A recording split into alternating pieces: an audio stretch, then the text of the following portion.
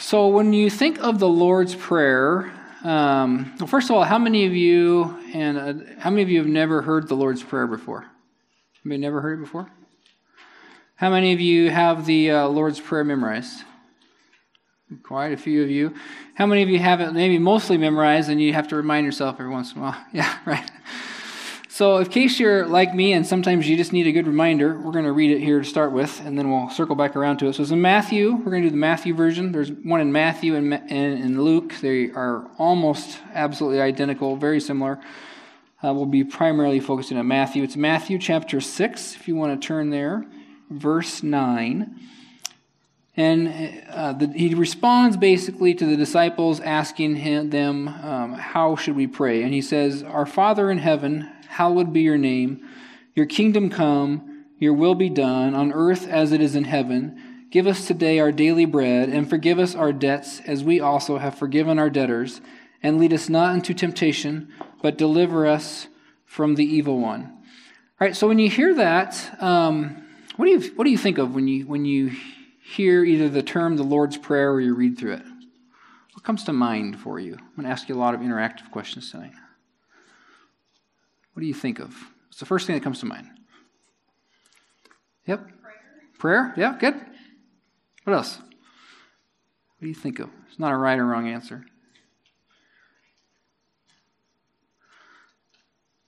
I always kind of think of my initial reaction without reading the words or anything as sort of like a sacred prayer, if you would. Like a prayer, in other words, that's set apart from other prayers. Yep, Amy?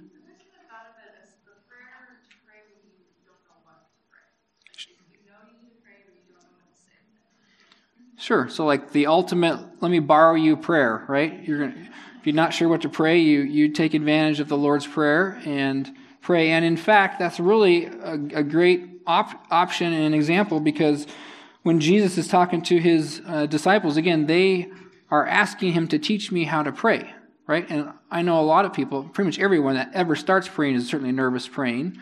And there'll be certain times in your life where either you don't know how to pray or you're not sure how to pray for a situation. So again, it's a great thing to fall back on. You know, that's one of the purposes I believe Jesus gave it to us. So that's a great reason. Why do you think Jesus chooses to focus on the things he does in the Lord's Prayer? Any thoughts? What's your initial thought? All right, he could have said anything under the sun. He chooses these words. Why these things? What do you think?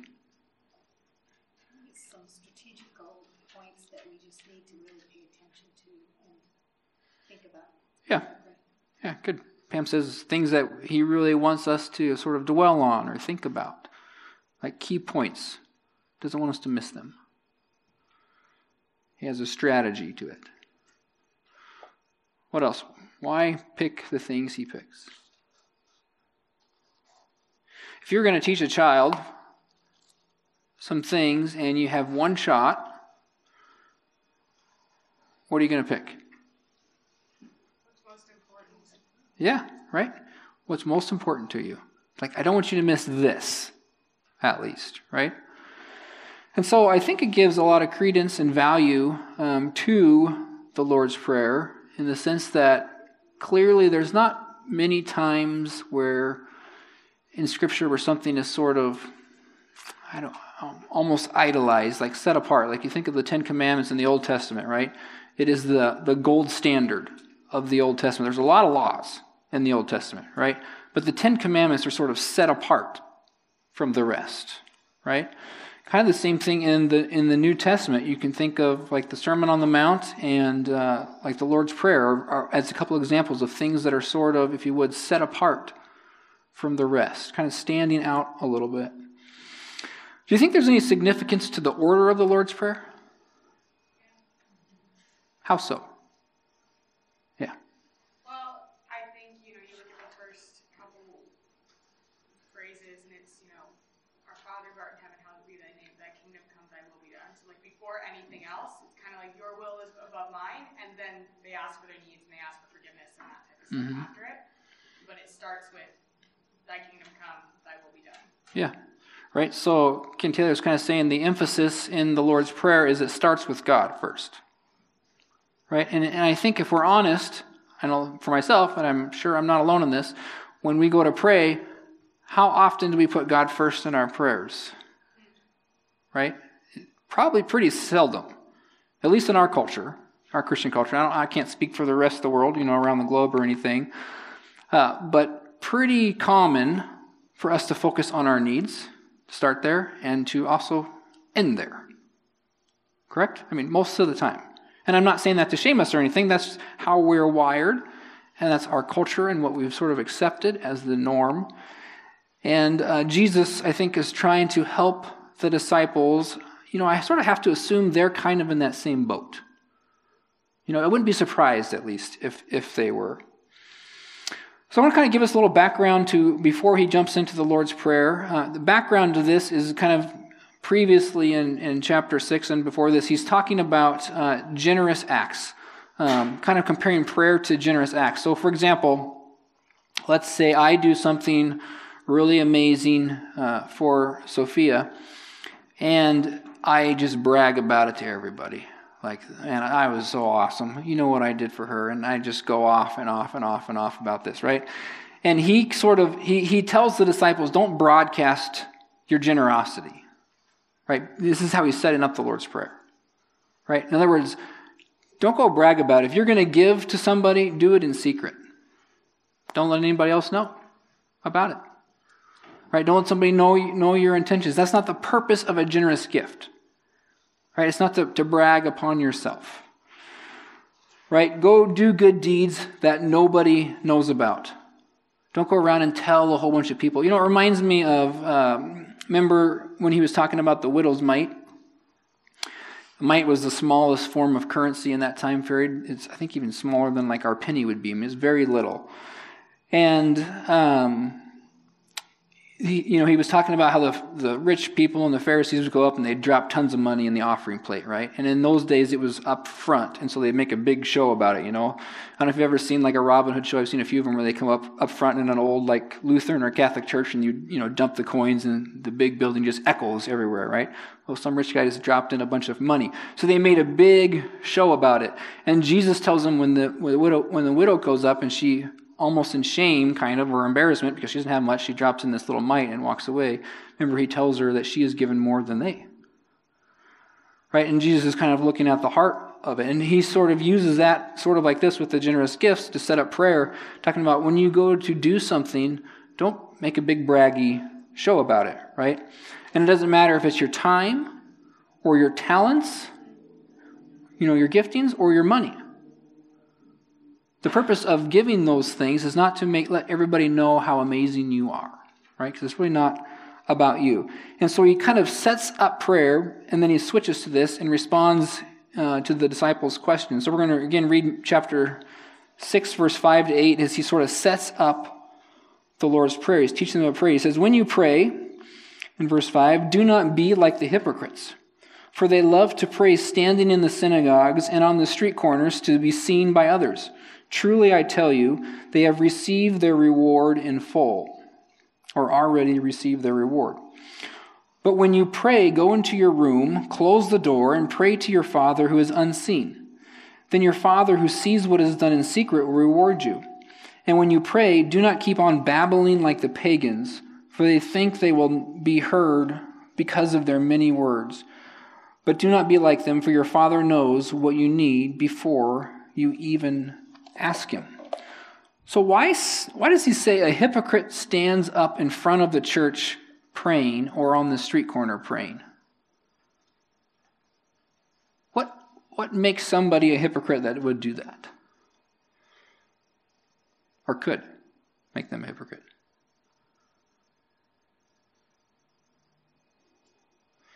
So, for example, I'm pretty vulnerable to this accusation, right? I'm up front praying a lot. What potentially makes me a hypocrite? Yeah. I think it's more the idea of if they're praying there not because they care about what they're praying about, but they care about other people seeing them and the admiration they give for oh, that person's putting so much time out of their day to pray, but they're not actually doing it Yeah. Yeah, so Amy is saying like somebody, if I'll use myself as an example, if I was praying simply to draw attention to myself, right? And I'm not praying out of conviction and concern over a person or an issue, right? In other words, they're already receiving the awards because they're not actually really praying so much as they are giving a speech. Does that make sense? Right? So their attention is the reward of the hypocrite. Whether they're on the street corner or they're in front of the church or whatever, in their small group and taking over the small group with a nice, long, elaborate prayer, right? The point of it is they're trying to draw attention to themselves. The attention is not on the issue. It's not on God. It's not on their relationship with God. The attention is on themselves. So they're a hypocrite because they're pretending in a way to pray to God while actually making a speech to the crowd or whoever's around them. And so Jesus tells them to avoid the trap of praying to simply gather attention and be heard. Because this is the trap of the Pharisees. And instead, in order to help them not fall into that trap, is to go and pray where no one will hear you. In other words, get in the habit of praying where nobody else knows about it. Now, Jesus is not saying, don't ever pray out loud. I know a few of you might like to hear that, but that's not what he's telling them. Or don't ever pray in groups, or don't ever pray in front of somebody. That is not what Jesus is saying. Right? What he is saying is pray what's on your heart, and remember that your audience, in the end, really is God alone. You are praying to an audience of one. Right? And this is the Holy One of Israel. And Jesus is teaching people who are uncomfortable with prayer, and also people who are very comfortable with long speeches they call prayer, and giving them both advice. Right? So their advice for the speech maker, I'm going to write this down so we don't forget it. So there's two people he's talking to. He's talking to the speech makers,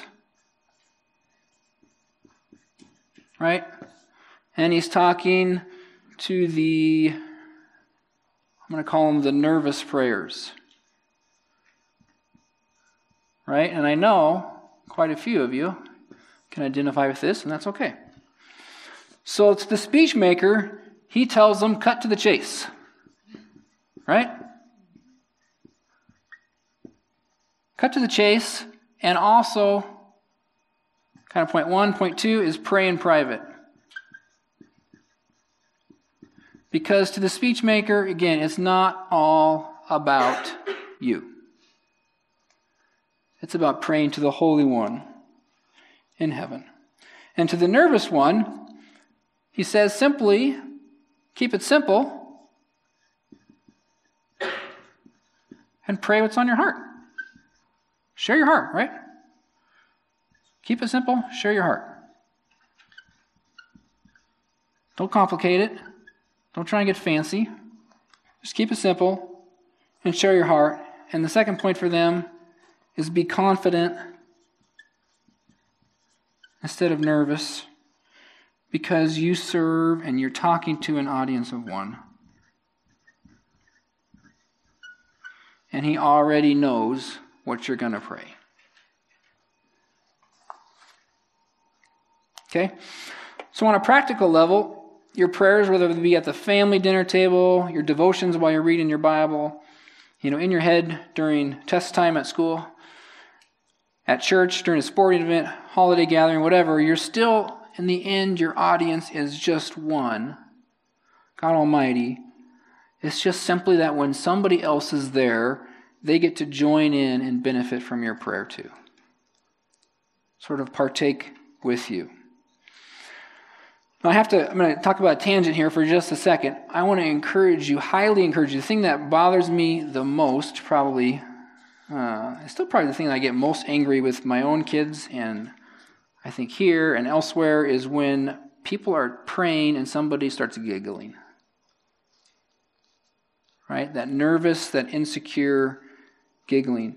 to me, it's sort of like somebody is ready to pour their heart out to God, but they're being held back because somebody else over here in their insecurity is giggling and distracting and pulling them back, holding them back. Right? It's sort of, I don't know, the best way I can describe it in my own, now this is my soapbox, it's not somebody else's, right? It's not Jesus talking about this, just me, but it's sort of like, it'd be almost be like if I went to, I don't know, share something and somebody started speaking back profanity at me. Like it's just a huge distraction, if that makes sense. And so I just encourage you, when you are in a setting and somebody is giggling and distracting and pulling you back from either really important, healthy conversations when somebody else is talking about serious stuff and getting ready to pour their heart out or talking to God, don't distract each other in that manner. Don't hold each other back. Right? And don't accept it. I just have zero tolerance for giggling in the middle of prayer at any age. I think it's incredibly, incredibly disrespectful and inappropriate. And so I encourage you, wherever you are, no matter what age you are, to do everything you can to have zero tolerance for a distraction when somebody else is talking to God and pouring out their heart to Him. Now, if you're new, again at praying, just understand the enemy wants to use any method possible to distract you and hold you back. Doesn't matter what it is. Doesn't matter if it's giggling. Doesn't matter if it's your insecurity. Doesn't matter if it's your fear. Doesn't matter if you're worried about what does somebody else think. Again, go back to just the basics of Jesus' sharing. Simply share your heart. Just put it out there. It doesn't have to complicate it. You don't have to explain it away. God knows what's going on.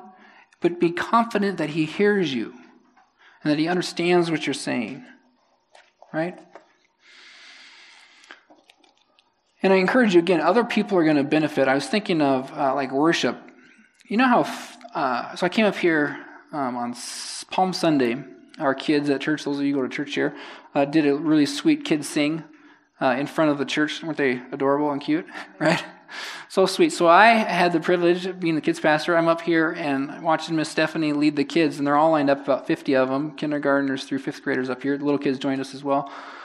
But they're all just singing their heart out, no music. And I video recorded. I'd show it to you, but I'd get in trouble because I don't have permission to do that. But super sweet. Super sweet. I can't tell you how much it touched my heart to hear these little kids sing.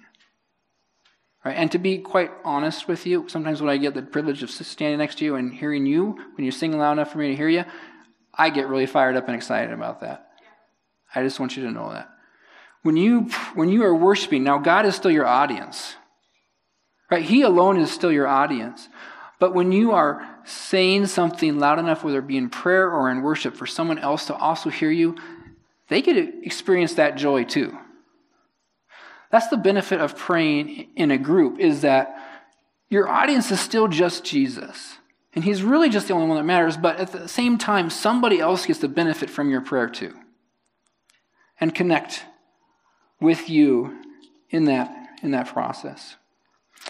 So our prayers, again, they can be super uplifting, right, to ourselves and to others. But just remind yourself, again, no matter how it's going, no matter how insecure you might feel, how many nervous you might feel about it, your audience is still one.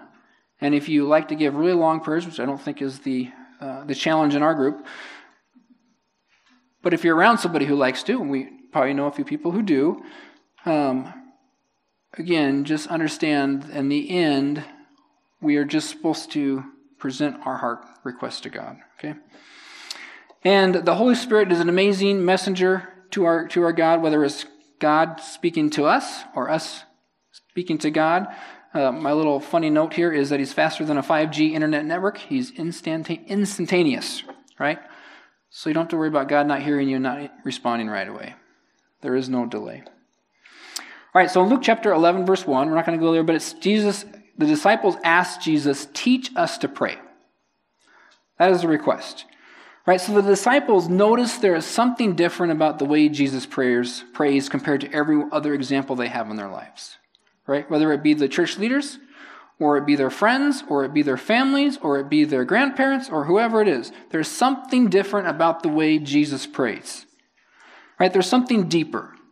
There's something more meaningful. There's something more relational. There's something more impactful with the way that Jesus prays compared to everybody else. And so they ask him, Jesus, tell us your secret. Right? Tell us your secret. Teach us to pray.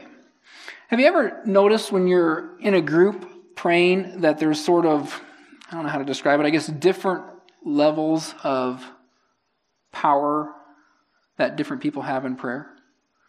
And, we ourselves might experience that at different levels. Sometimes we're kind of checked out. We're just kind of going through the motions. Sometimes you might really get into it. Sometimes you might really, really get into it, And so, sometimes you can go through and you'll have somebody who's just really awkward praying, right? Because they're learning how to pray. They don't do it very often.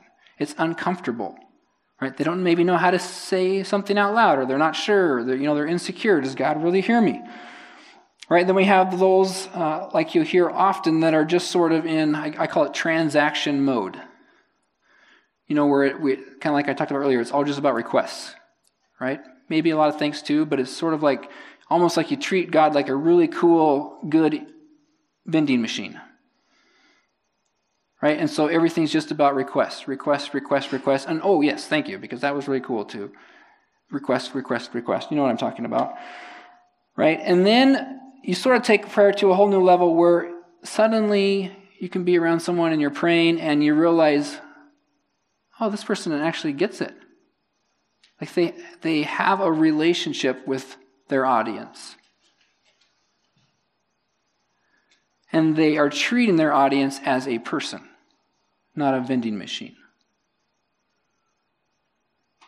And there is a level of respect there. And you sort of tune in and are drawn to the conversation because it's not just a transaction, right? There's actually an intimate relationship taking place. And then I would say you could take it to another level where we sort of call it, spirit-led often is a way you would maybe say this, but where someone is deeply pouring their heart out to God. Right? And they are expressing themselves, and it's not a long speech, even if it's longer, it's like, God, this is where I'm at. Right? Or maybe they're interceding for somebody else, but they're just really pouring their heart out. And you ever have that moment when you're praying or you're worshiping and you just feel overwhelmed by the presence of God?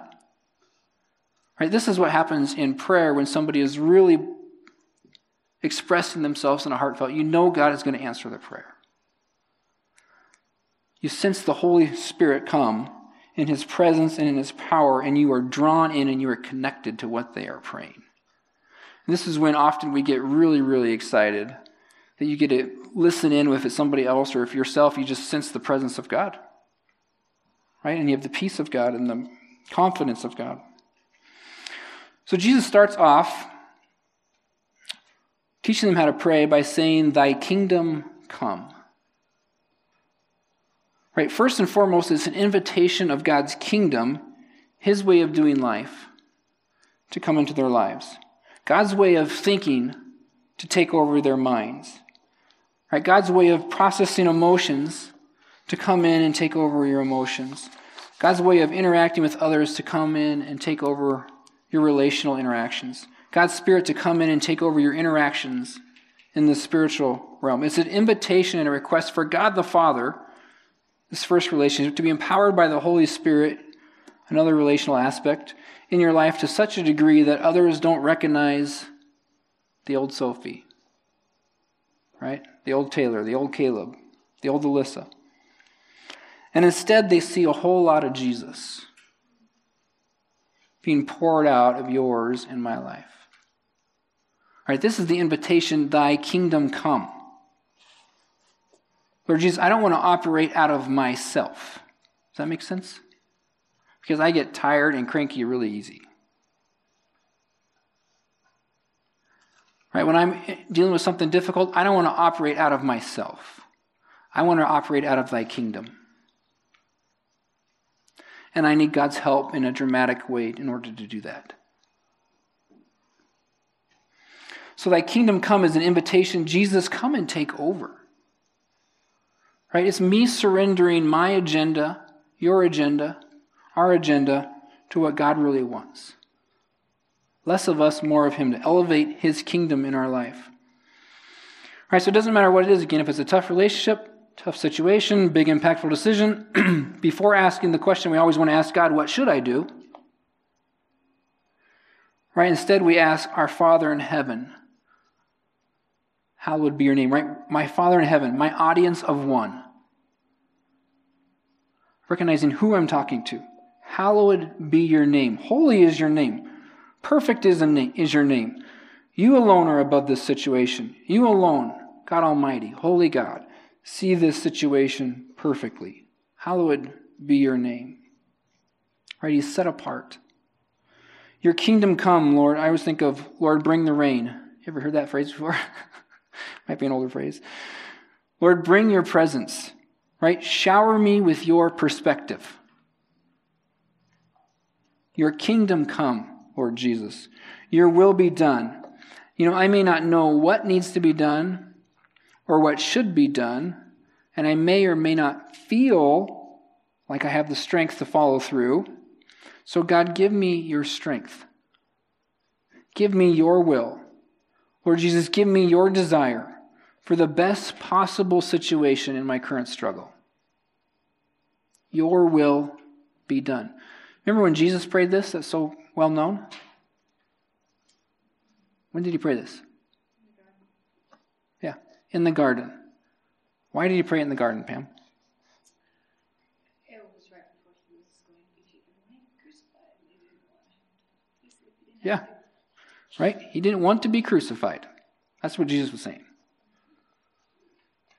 I don't want to go through the suffering. Father God, I don't want to go to the cross. But your will be done. Because you ask, I will go. Because you ask, I will surrender my will. And it will become my will. See, Jesus is willing to put his priority aside and trade it for what God the Father wanted. So I don't know what your current struggle is, but we all have some.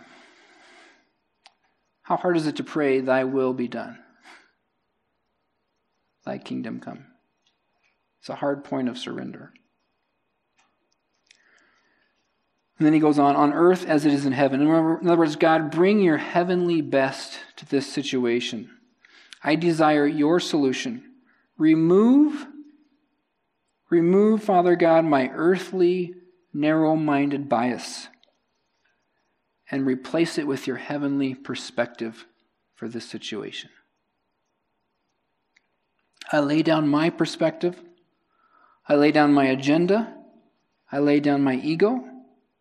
God, I want your perspective. I want your agenda. You know why we get so upset with politicians?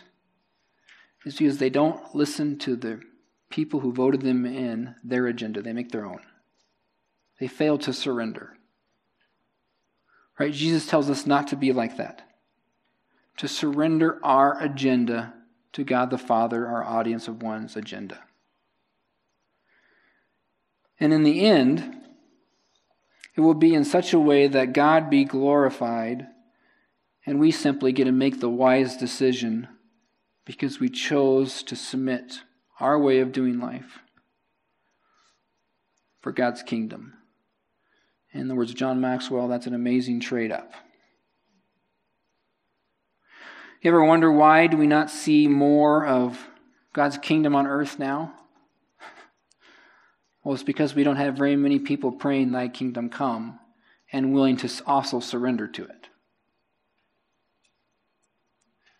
The more we're willing to surrender to God's kingdom come, his way of doing life, the more we see glimpses of heaven on earth.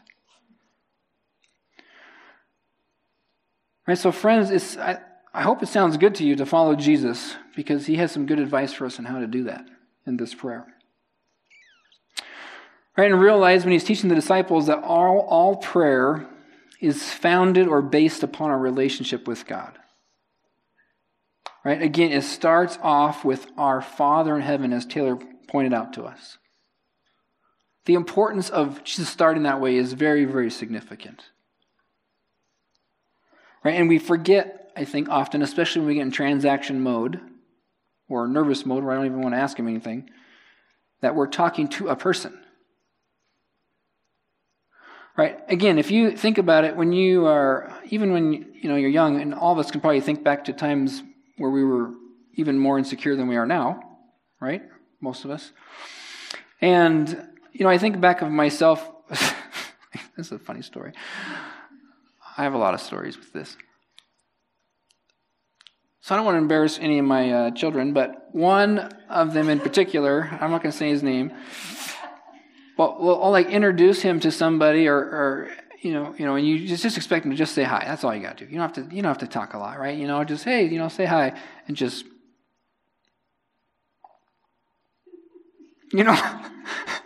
and it's just like, oh man, I hope you grow out of this. But we can be like that to God. Right? I mean, we're sitting in a group, maybe everyone else is praying and you're just sitting there and just I don't pray out loud. That's not my thing. And I realize it's uncomfortable if you've never done it before. But it's just like if you were standing in front of somebody and you say nothing. Right? That just makes it even more awkward. I mean, honestly. Right? So again, we need to remember that all prayer, it's not about making some amazing speech. It's not about using a great words, right? It's simply about talking to God. It's that simple. It's talking to the person who created you, that knows you better than anybody else and loves you. There's nothing you could possibly say that would surprise him. Not one thing.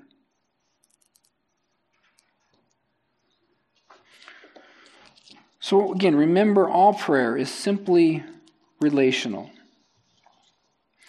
Right? And if you want to build your life upon the rock of ages, you have to build your life upon the Scriptures, as laid out in Scripture, and on the words of Jesus.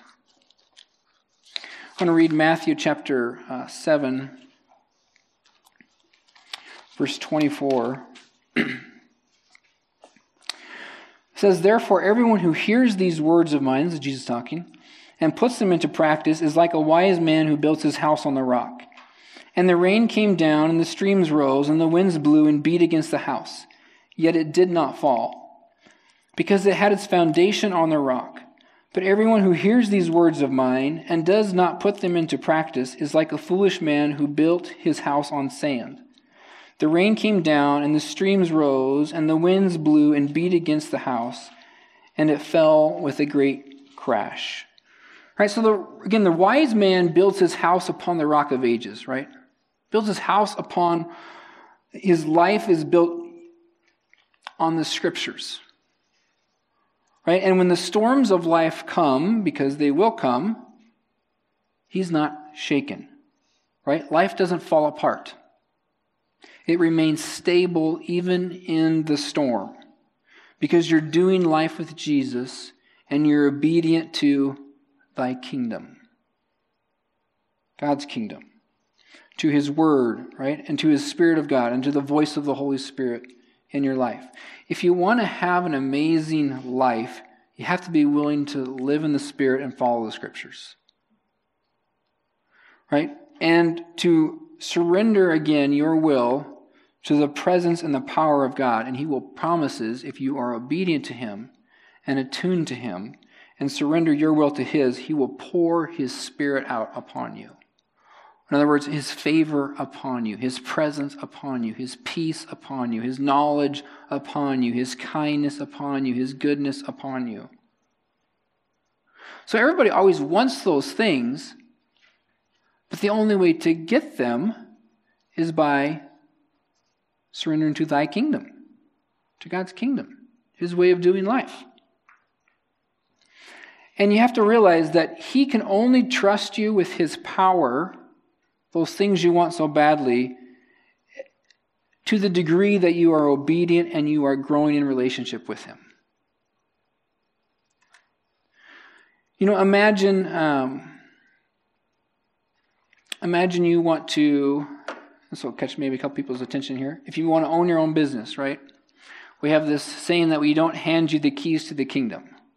Ever heard that phrase before? On day one. Or in other words, like, let's say you want to, I don't know, anybody like ice cream here? Right? Yeah. Oh, a few of you. Oh, good. Got your attention. I love Big Dipper, okay? If you've never been there, you need to go eat there. That is your pastoral command for the night. Amen. So, it's downtown, by the way. So, if you want to own Big Dipper or something similar to it, great ice cream shop, right? And you go in on day one, they're not going to turn the management store over to you on your first day working at the age of 16 or whatever, right? You are going to have to earn it, right?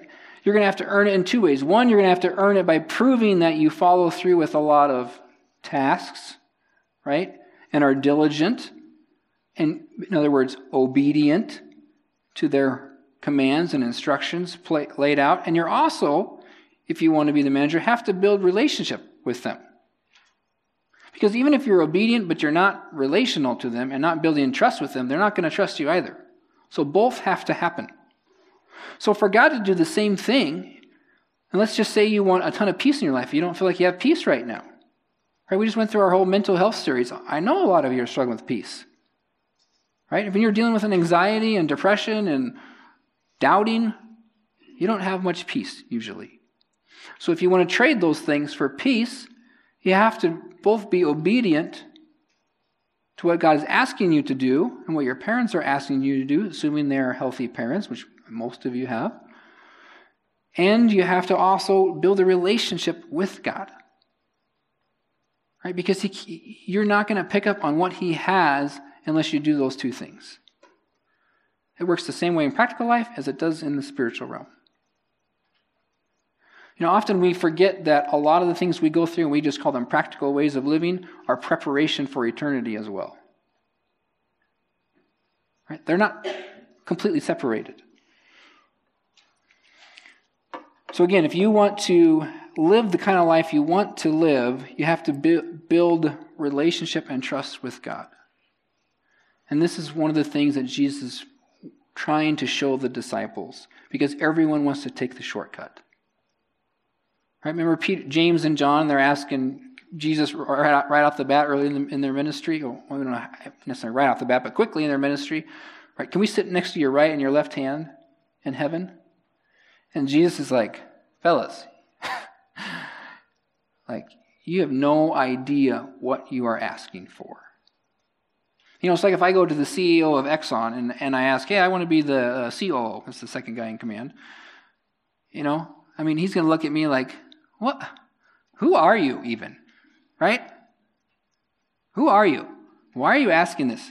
See, it has to be earned. And to earn something like that is something that most people are never going to be prepared to earn. There is no shortcut but following Jesus out of relationship with Him, which is going to primarily happen in prayer and in obedience. Because in obedience there is a surrender and a proof that you're worthy of trust. Now you have to also understand that God is generous and He gets really excited. Right? As a dad, I get super excited when I catch my kids doing things that I wish I had asked them to do but didn't even think about it, and they thought of it and do it. Right? I get really excited. Or they go out and do something that I asked them to with a really good attitude. So, for example, the other day I saw all these, we have this wooden fence with, and you know, wooden fences, the nails start coming out after a while. And I'm like, oh, that's annoying. I'm like, I don't want to do that. I hate doing outside work anyways. And I used to like it, but I don't have time. So I see it, I'm like, oh, that'd be a good chore for Gavin. He likes to get a hammer and you get a bang on something, and you can't possibly ruin anything, right? So 10-year-old's dream. So I'd say, hey, you want to go do this? Well, then I see him out there and he's working on it. It's like dark. He comes back in after dark. And I'm like, did you get all that done? He's like, yeah. So the kid got some money, right? I'm like, dude, you're awesome, right? Impress your Father. Well, our Father in heaven kind of works the same way, but He gives a lot better gifts than I do. And understand, He loves it when we are obedient and we respond relationally to Him. It's really not that complicated. You know, in Sunday school, we sort of throw out those ideas as being like old. Like it's like, oh, Like I've heard this before. But we don't understand how sweet it is to be in a great relationship with someone. Is that not what you crave all the time? For good relationships with your friends and your parents? You know, I've been youth pastoring long enough where I know the number one request of students is actually to have an amazing relationship with their parents. Every time. I've sent surveys out to students. I haven't done it with you guys, but done it enough where every single time, what do you want most relationally? Every single time to a student. I've never had one not say it. They want an amazing relationship and a better relationship than they currently have with their parents. It doesn't matter how good it is. God is the same way, and He's your Heavenly Father. He wants an amazing and better relationship than He has with you, and He's not shaming you in saying that, but He is radically in love with you and passionate about you, and He wants to have an amazing relationship with you. You have to know that. So our Father is the great gift giver, and His greatest gift to us was Jesus. Hands down. And He also gives us all those many things that I talked about. If you want to experience more of God's kingdom in your life, get in God's Word and open up your heart to Him and be attentive to what your Heavenly Father is saying to you. And you have to realize His eye is already upon you. He formed you in loving care, and He has more for you today than you have yet realized. God's kingdom goodness is for you. His kingdom goodness is for your family and your future family. God's kingdom goodness is for us in Collide. God's kingdom goodness is for our church, both locally and around the globe. His kingdom goodness is for Billings and all across the world. Will you pray with me? Lord Jesus, we're glad to be here tonight. And I pray these words would sink in. And I pray really above all else, Lord, that we would understand how incredibly passionate you are about us. And how meaningful it is to you when we are obedient. And how excited you get when we're obedient and when we follow your word as laid out in the Scriptures. And when we get into the Scriptures to learn about you. So Lord, we pray, our Father in heaven, hallowed and holy is your name. Your kingdom come, your will be done on earth as it is in heaven, and in our lives and in our community. And may we together, empowered by the Holy Spirit, impact generations for eternity. And we pray this in Jesus' name. Amen.